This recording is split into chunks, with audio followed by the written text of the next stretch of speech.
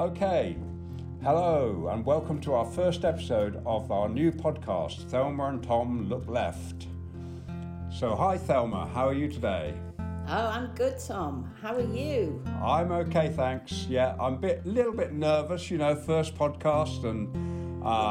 Yeah, it's exciting though, isn't it? It is really exciting. Really excited. Yeah, I'm excited about today and future episodes with our guests. Oh my, I'm looking forward to it. Okay, so Thelma, we had a plan for this podcast. I've done a lot of research on making podcasts because I'm a bit of a nerd. And one of the things you are supposed to do is have a really good plan and stick to it. So what we've decided to do is abandon the plan and and just go for it because things have happened. And you know what? We can't just let things slip through our fingers. Well, that's politics and that's life, isn't it, Tom?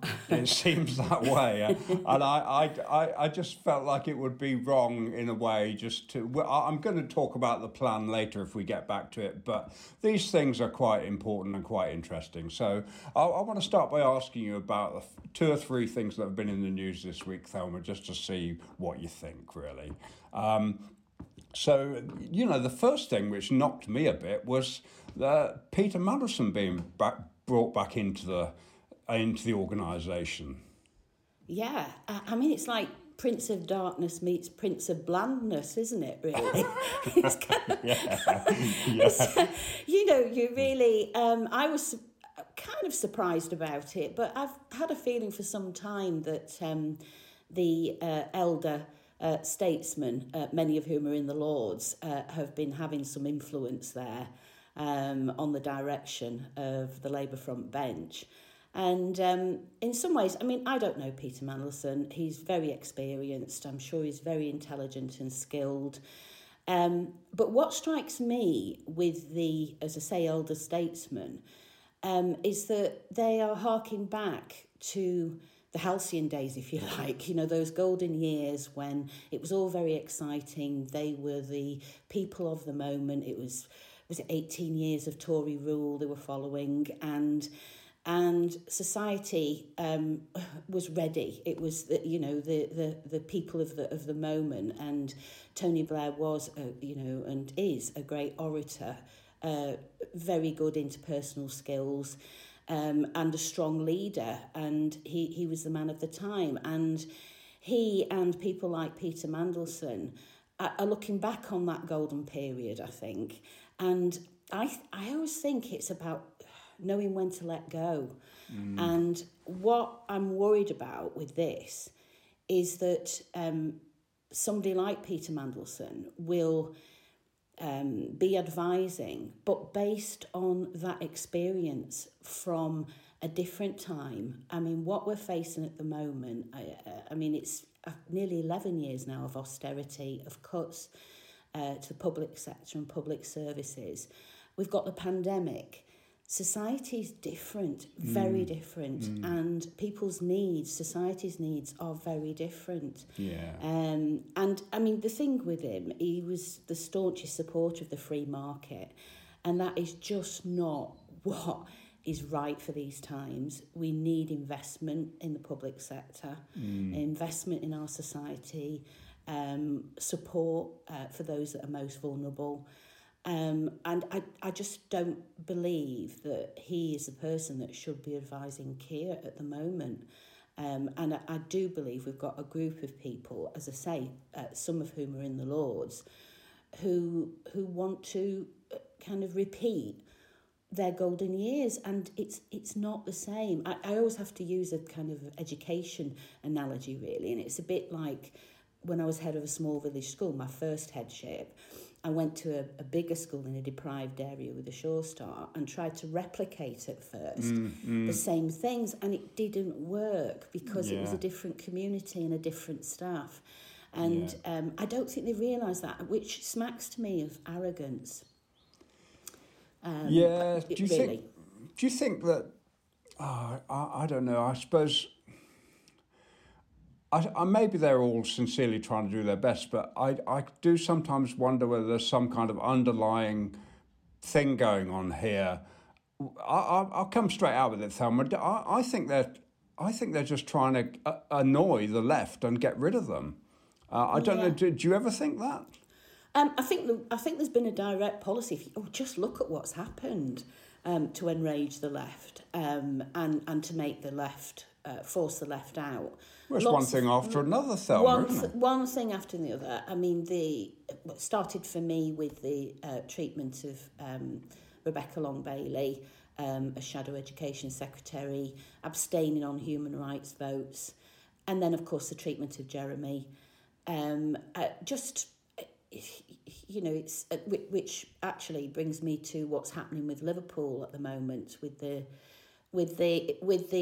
mayoral election, and that's been suspended, and the candidates are being re-interviewed. Well, that again is another thing where you've got to question what is going on. Yeah. I think you're quite right, Tom. You know, that maybe there has been a policy, but I think it's massively backfiring. Well, we'll see. On that Liverpool mayor thing, Thelma, I'd done a bit of reading up about it, and Squawk Box, where I read this, say don't jump to conclusions on this because the right-wing candidate, I think she's called Anne O'Byrne, she's got some connections to some quite questionable financial dealings that have gone on over the last 2 or 3 years, and people are speculating that is actually the problem, not the fact that they want to get rid of the Corbyn candidate. Well, I really hope you're right, Tom. I'd like to think that, they were justified in suspending the election because of that. And, I would support that if there is any kind of dodgy dealings having been going on. But for me, I don't know, it was just after the left-wing candidate had given her support for the return of the whip to Jeremy when I read about the suspension. So I suppose I was adding 2 and 2 and making 5, maybe. Oh, you're not the only one. Loads of people have, and also, she was so far ahead in the polls. Yeah. What does it matter if one of the candidates that were losing had some dodgy dealing going on? If they did, they were going to lose anyway. So they could have just carried on. But people are saying it looks like it's a decision to enable a bit more time to see if they can somehow get rid of the left-wing candidate. We'll just have to see. I mean, this is something we can come back to next week. Yes, definitely. But it's just another example of what you raised before about enraging the left, and then of course people tend to overreact, and it's almost like left-wing people are being provoked in a way, and I think it's calm heads very often as well. When if we are on the left being purposefully provoked. I'd like to think not, but if you look at the pattern of what's been going on, and local democracy as well, if you look at the CLPs and how the meetings are being run, it's local and national level really that we're seeing democracy threatened at the moment, which is one of the major reasons that on Twitter. Sorry. No. On Twitter this morning, some of the stuff coming out of Liverpool is hilarious about we've defeated Thatcher, we've defeated the Sun. How come Keir Starmer thinks he can take on Liverpool? I mean, I love Liverpool. I always loved Labour conference at Liverpool. You just feel, I don't know, I used to feel at home and warm welcome there, and really good socialists, and Liverpudlians are brilliant. I mean, and that's for a Mancunian, Tom. That's for a Mancunian. I mean, it would be a huge thing, wouldn't it, if that election got annulled or whatever, they changed the candidate. I honestly don't think Liverpool are going to take that sitting down, and that could easily be the start of the beginning of the end, really, couldn't it? I think I call it another nail in the coffin. I think it's quite interesting for me not being in the party. I mean, I'm still sad about it, but You can stand back a little bit and observe. And yes, now I'm a commentator. That's all, But I do feel it's based on years of activism, and of course, for the 2.5 years being an MP as well, So I do have some insight, and it's quite interesting watching what's at play at the moment. Yeah, we'll see. Yeah, and on a similar vein, really, the reports this week that there are estimates now of 120,000 people having left the Labour Party since the election, which is huge. I mean, it's still got a big membership. Let's not fool ourselves. But that's, in terms of money, that's £5 million a year they've lost in subs. That was the difference under Jeremy. You see, it was all in small donations from ordinary people, but there were so many people joined. Under Jeremy Corbyn, we weren't reliant on the big donors. It was the hard-working activists and, as I say, ordinary people who gave the money and gave it willingly, and sometimes a disproportionate amount to what they actually had, because they believed in that socialism and social justice and in our manifesto policies. It really saddens me, and I'm one of that 100,000 that have left. I think it's gone in stages, though. I think it's very sad, but I've said it before in previous interviews that it may sound harsh, but I think the Labour brand has been tainted now, and I actually can't see a future for Labour as a party as it is now, without open selection, without PR.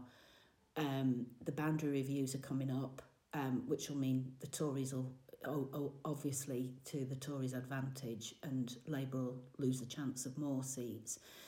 I just can't see a future for the party the way it is at the moment, without electoral reform and without a change in the PRP, to be honest. Yeah, well, we're going to hopefully spend quite a lot of time discussing this over the weeks ahead, hopefully with guests, try and get right into this and see what's really going on. One of the last points on that issue, which I'm interested to ask you really, Thelma, because you've had practical experience of this. A lot of the stuff I see on Twitter,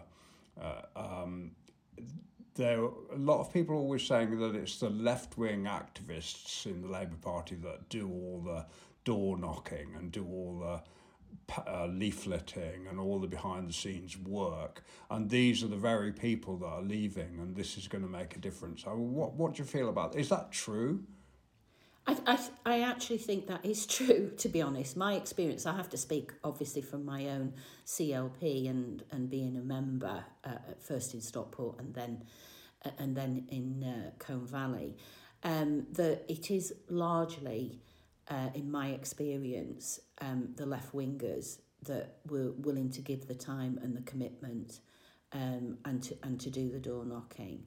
I think what shifted as well, though, I mean, I've always been left-wing, more so as I'm getting older, actually, but I think that some of the activists, like myself, over the years, we've kind of gritted our teeth, even if we didn't believe in all of the policies in the manifesto. Like in 2015, I door knocked and I worked hard, as with others on the left, even if some of the policies I was kind of, right, that's a bit of a fudge. But the shift now is it's almost like the left are saying we've done that for years. We've seen how it can be under Jeremy Corbyn and the manifesto that we had. We've seen what it looks like to have that democratic socialist manifesto. It can't be unseen now. So we're not going to door knock anymore on policies that we don't believe in. And I think that's the difference. So it's almost like a red line's been crossed now, that we've seen how it can be, how we can have a fairer, more equal society. And those who in the past, like myself, have gritted teeth, door knocked, and thought, "Oh, blimey, what are we actually doing about rail and transport?" But now we've seen how it can be, as I say, and people are saying, no, enough, especially now we're going through this pandemic, especially after nearly 11 years of austerity. As I mentioned before, society's changed and the needs of ordinary people have changed and the pressure on ordinary people. So I think that's what's shifted.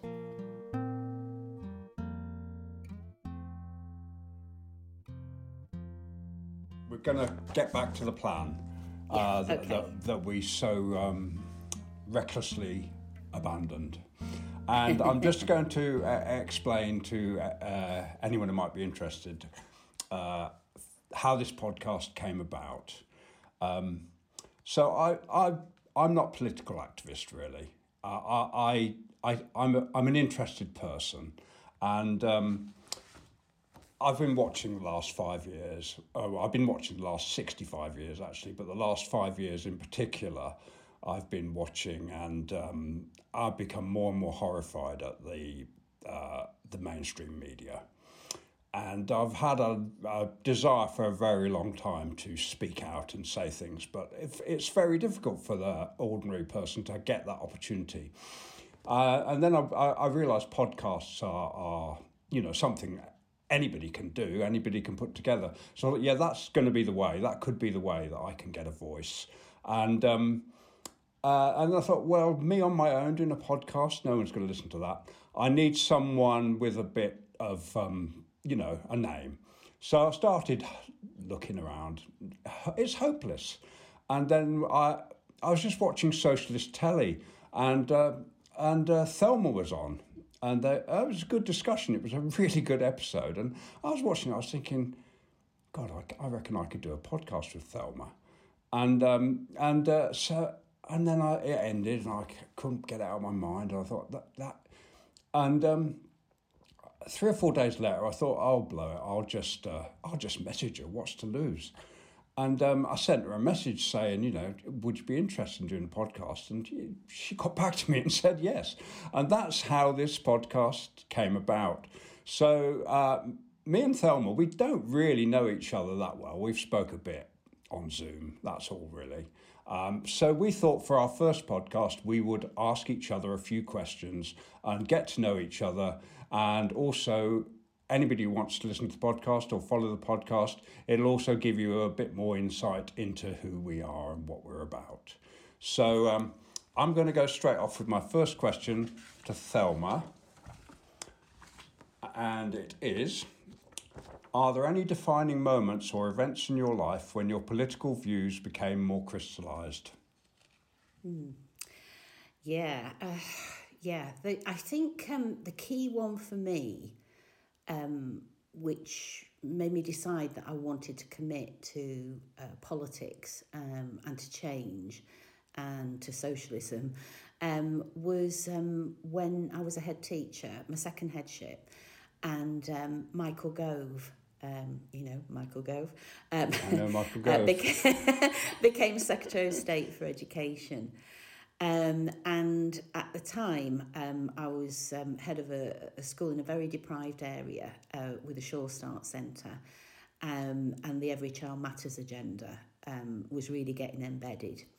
And I had for a number of years just been so committed to that agenda and to working with the community and the families.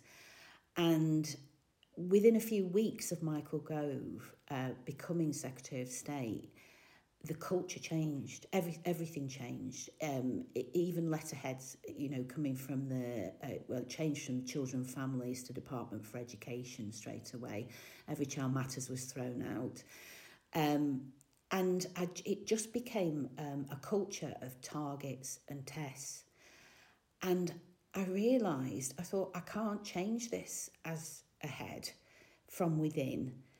I need to be out there to change it, and I need to engage in politics. And so I suppose it was that event. It was was Michael Gove and the change in culture that made me think, I can't change this where I am now. I have to do it in a different way. So yeah, that When for was me that? was. When was that, Thelma? Michael Gove, it was 2010, Okay. and then I left 2 years later when Right. things really started. The academisation was really ramping up. SATs, that very rigid curriculum was coming in. All of the things that were so I'm not saying all of it was negative, but it just wasn't the culture. It wasn't what I believed in. And it wasn't just education, it was other things as well, public health, housing, all the things that were impacting the austerity policies were impacting so negatively on the communities I served as a head teacher. And I thought, no, I need to change this. So I've said this before actually, that Michael Gove was one of the best recruiters from the teaching profession for Labour. I remember of anybody. that. It was brutal what he did. It was brutal and horrifying. We're still living with a lot of the legacy of that ideology. We've still got it. We've got ministers who work with Gove on education.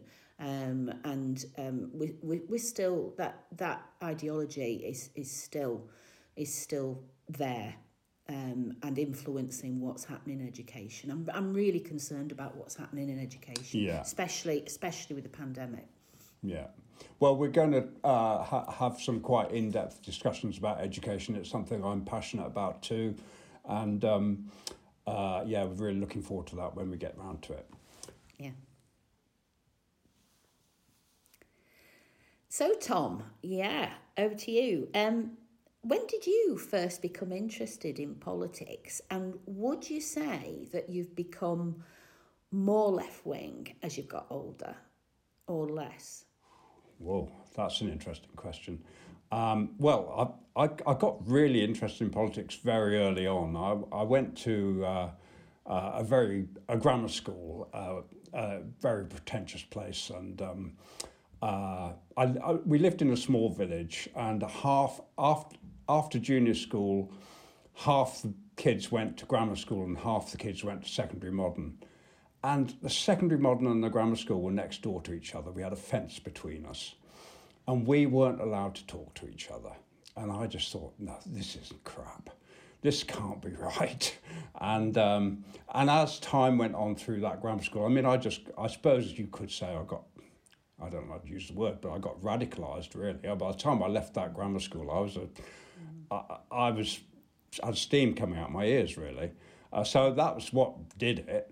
But then I kind of got saved from politics in a way by the 60s.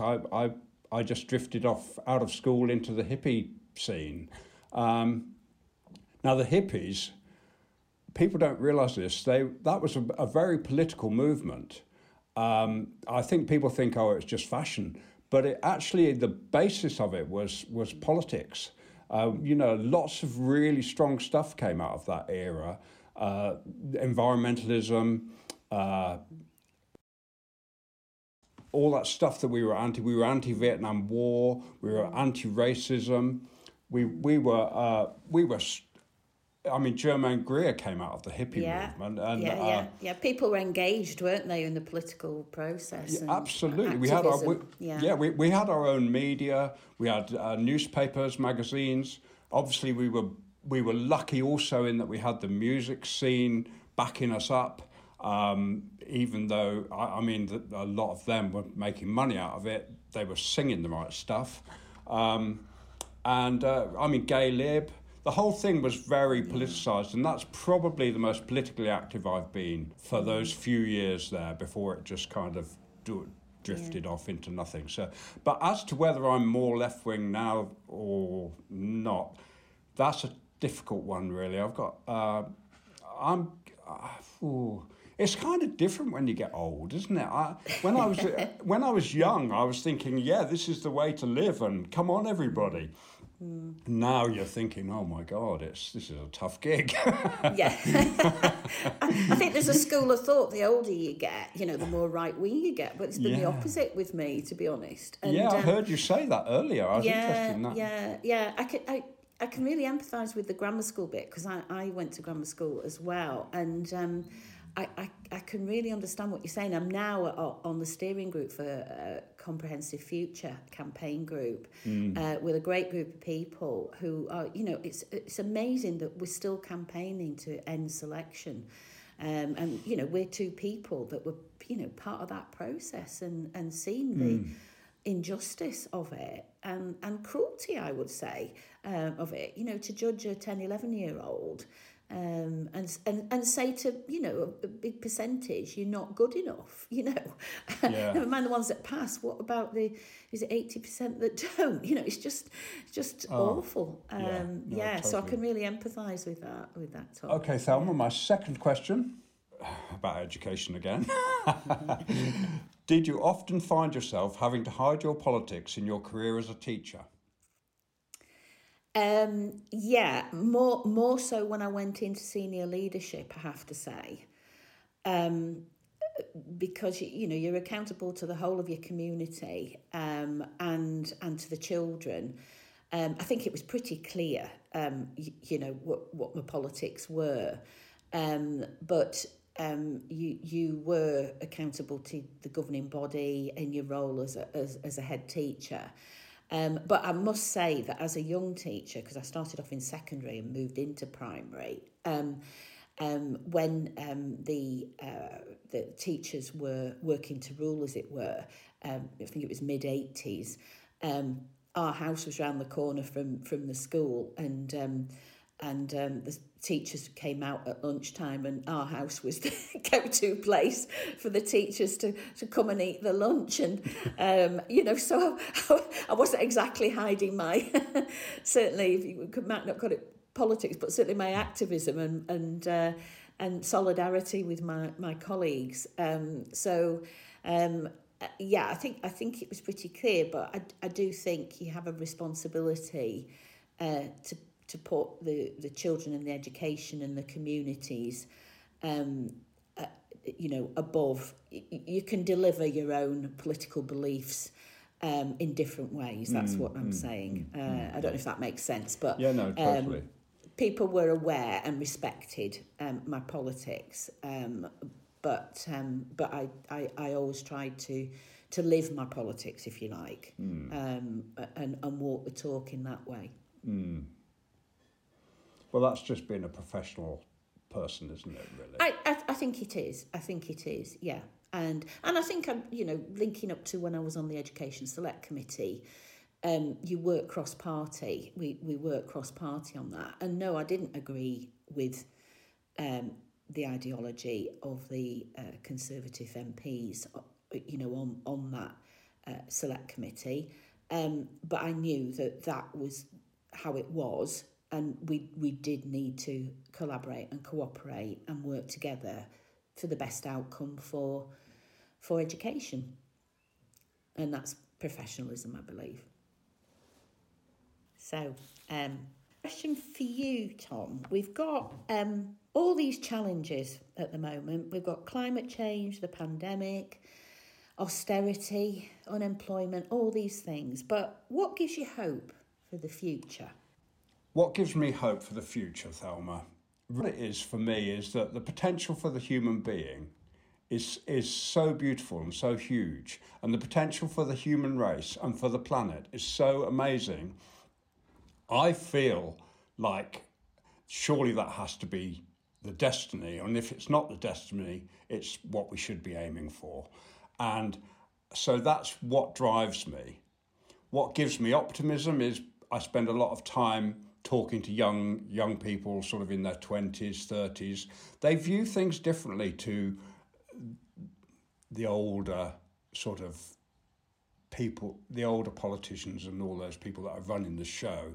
They've got a much more global outlook, and they're much more aware of the effect their lives are having on the planet. They're also more aware of what their lives are for. that they want to enjoy the time they're here, and they don't want to. And they're also really much more aware of the fact that they don't want to prevent other people from enjoying their lives. So I like all that stuff a lot, and when I see it, it gives me hope. Yeah, it's lovely words there, Tom. I think I'm the same. I'm getting older now, but I look at. I mean, I loved working with children and young people, and I look at them, and my granddaughter as well. And we have grandma school half a day a week at the moment, and she's just filled with interest and curiosity and questions and. I listen to young people now and I think, it's their future. That's what keeps me going in politics and working in my community, because it's their future, and their interest in what's happening with climate change and their interest in society and in community. And this pandemic we've seen the worst of people, but we've seen the very best of people as well. And certainly in our local community here in Colne Valley, the mutual aid organisations and all of that, people supporting each other, it does give me optimism for the future. I agree. I really agree with you, Tom. Yeah. This part of the human being. When I was talking to Sarah, my wife, about this yesterday, and she said I was talking to her about the nature of the human being. What is the nature of the human being? And she was saying, actually, some people think the nature of the human being is greed and all this kind of striving to succeed and all that kind of stuff. I don't really believe that. I think that's taught stuff. That's stuff that gets put in. I think if you, at the very beginning, the nature of the human being is something much more generous and giving. I agree, Tom. I think it's like people aren't born racist, are they? Absolutely, absolutely.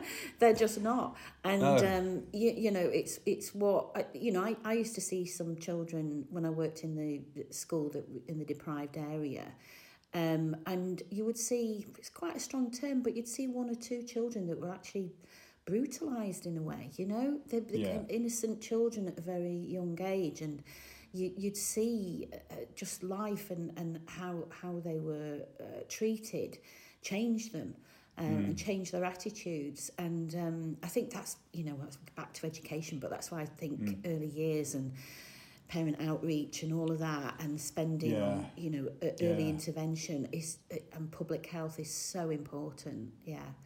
Sorry, we could talk on this for hours, couldn't we? Hopefully we will, Thelma. Hopefully we will. Now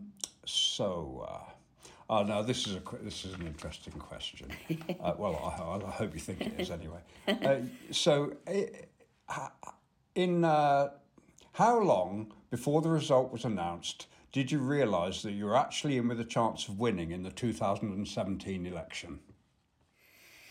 Well, the question I was asked most on the night of the election when the result had been announced was, are you in a state of shock? Which I was, obviously, but are you shocked that you've won? And I always try, I don't think I'm an arrogant person at all. I think, humility is important with everybody.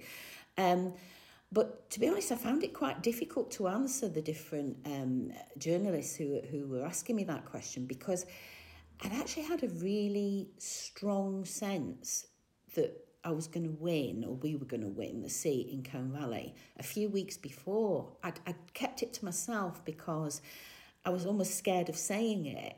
But it was out when we were door knocking and the activists that we talked about, because there was such a strong belief in the manifesto policies. And we'd had a visit from Jeremy to the local park in Colne Valley, and thousands had come, and it was just so uplifting. And there was almost like a spirit, that you'd be door knocking or walking down the road, and people would shout and say, "Hi, Thelma, I'm going to be voting for you," and you just had that feeling, and the activists were raring to go every day to knock on doors and to put up posters and to do all of that. So quite a few weeks before, in 2017, I had this little secret inside me feeling, I think we can do this. I think we can do it. And so the answer when I gave, oh, no, yes, it's a big surprise on the night, was me trying not to be arrogant and saying, well, actually, I thought we were going to win. Yeah. It was amazing. I was numb on the night. I'll never forget. I don't even, sorry, I've just lost my point. I don't even remember being on that platform giving my acceptance speech. I seem to remember saying I'm a socialist and proud to be so, but that's the only bit I remember. I was kind of numb, really. But yeah, it was wonderful, and just such a pity that we just couldn't have got a few more seats. But there you go. No, it was a great night. Yeah. Tom, just an interesting question for you. Who would you say, living or dead, is your favourite politician? Okay, well, I mean, for most of my life, I would just say I dislike all politicians, to be honest. But I won't take that personally. No, Thelma, I said for most of my life. Wrongly, because obviously there's some really good people in amongst politicians, really good people. But I think for the ordinary person, it's like, you know, I think we've said this before in our private conversations, you know, there's a lot of snakes out there, and a lot of the ordinary people just think, well, they're all snakes. And I fell into that category, really. Which is why I stayed away from politics. But, you know, recently, I mean, I've got to say it, really. I mean, who's made the most difference? Who's stood up there and said the things I believe in and I agree with and made a huge difference on the political scene? And it has to be Jeremy, really, for me. I can't see anyone that's come close, really. I mean, I know I'm not into hero worship at all, and I'm not into big leaders. I'm into people running the show. But, you know, sometimes a figurehead has a big result, and he did. And I know he's been bullied by the MSM, and what's happened has been hideous. And I know now if you stand up and say you support Jeremy Corbyn, you get bullied too, or at least I do. So it's quite something that a lot of us keep quiet. You know, we just go about our business. But in truth, that's my answer, Thelma. You know, yeah. Well, I mean, obviously, I work with Jeremy, John McDonnell, and the front bench, and you know, I've just got immense respect for most of them that were on that front bench, because it was really challenging times for them. Tremendous. You know, because they didn't have the full support of some on the PLP, and yet many of them did stick to the principles, and did deliver that, you know, manifesto that I still so believe in, and I think the bravery of Jeremy, John, and others on that front bench to stick by your principles and to be committed to socialism. I agree with you. I think is and the fact that Jeremy's still bugging them, still in you know, his opponents' heads. It's not gone away. It's what I've mentioned before. You know, kind of that manifesto and those policies have been seen and they can't be unseen. Yeah. So I know Jeremy would say it's not about me. Totally. It's about the movement, and I think, or you know, John would say the same thing. That the front bench.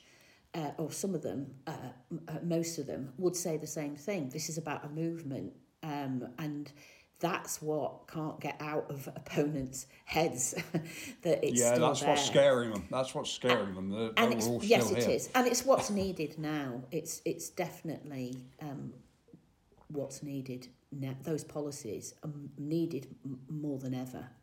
Yeah.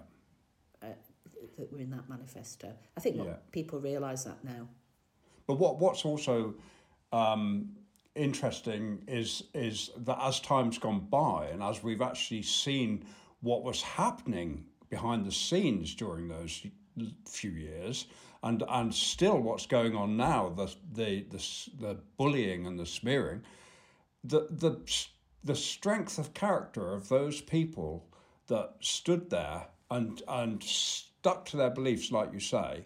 And even now, I take my hat off to the guys that are still doing it. You know, Richard Bergen stands up there and he says what he thinks, and people have a go, and he just stands up there and he says what he thinks. And there are a lot like him. Thank goodness there are a lot like him, because if it was me, I'd be slinking off and thinking I'll just do my garden, I think. Yeah, they are brave. They are really brave, and I think it is very hurtful when you read or hear things where they say all politicians are the same.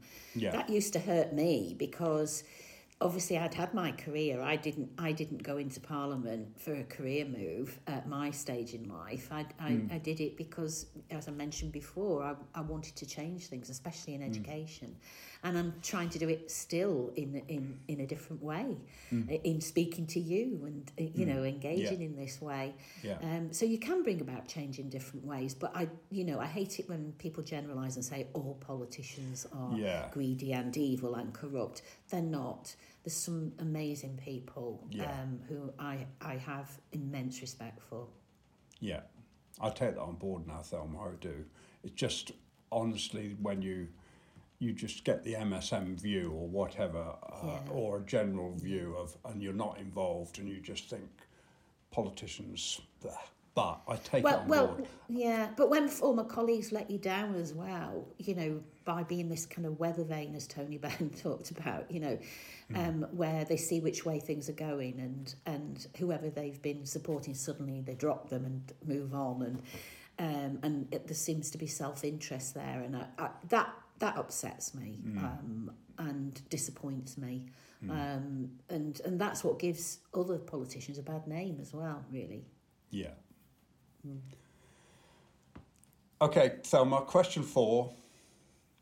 So I know this from the brief time I've known you. You're always busy. How do you unwind and relax? Well, it depends whether I'm in lockdown or not.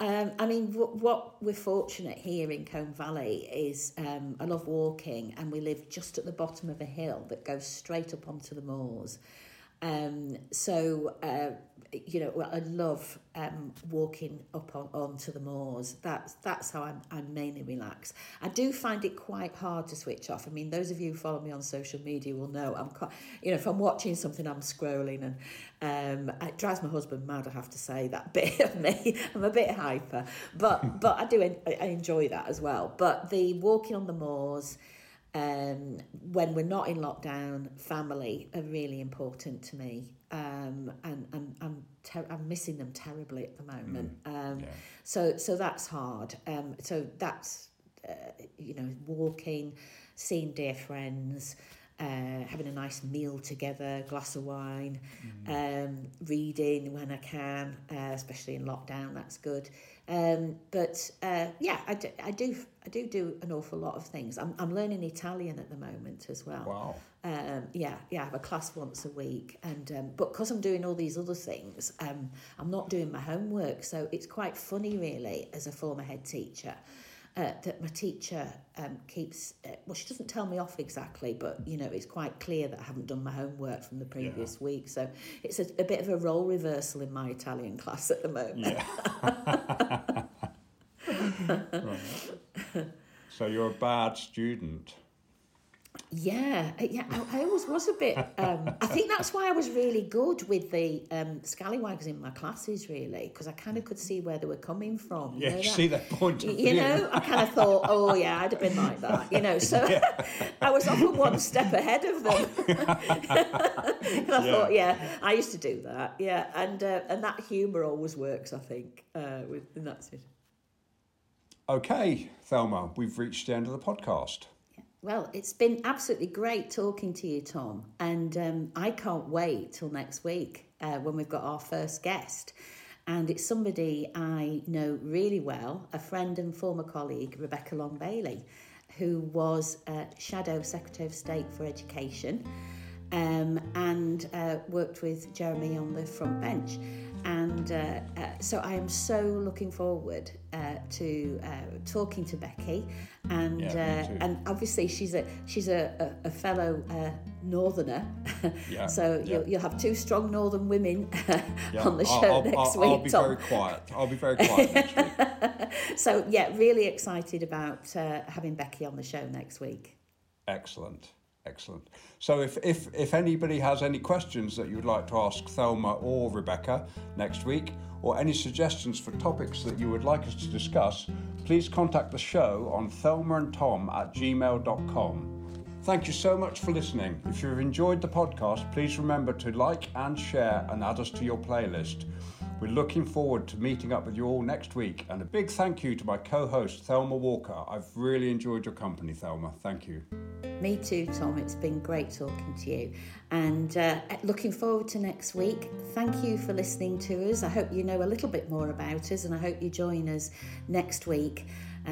Keep well, and solidarity.